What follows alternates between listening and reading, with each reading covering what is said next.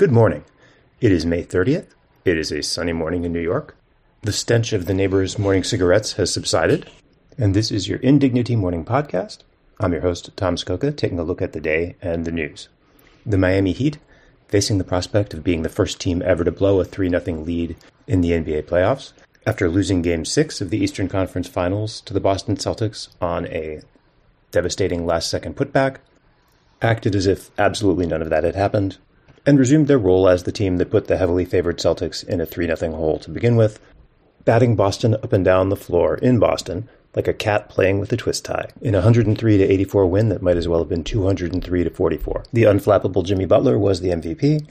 The Heat will now face the very well-rested Denver Nuggets in the NBA Finals. Over the holiday weekend, Joe Biden and House Speaker Kevin McCarthy arrived at an agreement that would avoid default on the national debt in exchange for an assortment of budget cuts.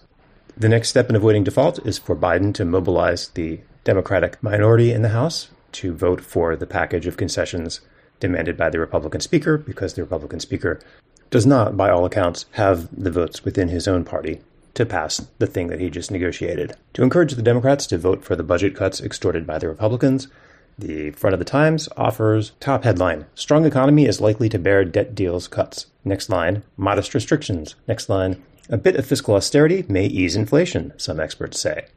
Politically, this was a hostage negotiation in which one party was threatening to destroy the economy if the other party didn't cave in. And substantively, Joe Manchin gets a gas pipeline, and if you're 52 years old and on food stamps, you're going to have to grovel and demonstrate that you're trying to find a job. And it cuts back the spending that the Biden administration and Democrats had put in to rebuild the IRS's depleted ability to collect money from rich tax cheats, because that was a central Republican demand. Again, in a deal that the Republicans are not going to all get together and vote for. But if you set aside all that, the abusive politics that got the deal done, and the various foul concessions that are built into the deal, the economists, the only people whose verdict on any of this matters, say that it's going to be probably okay after all.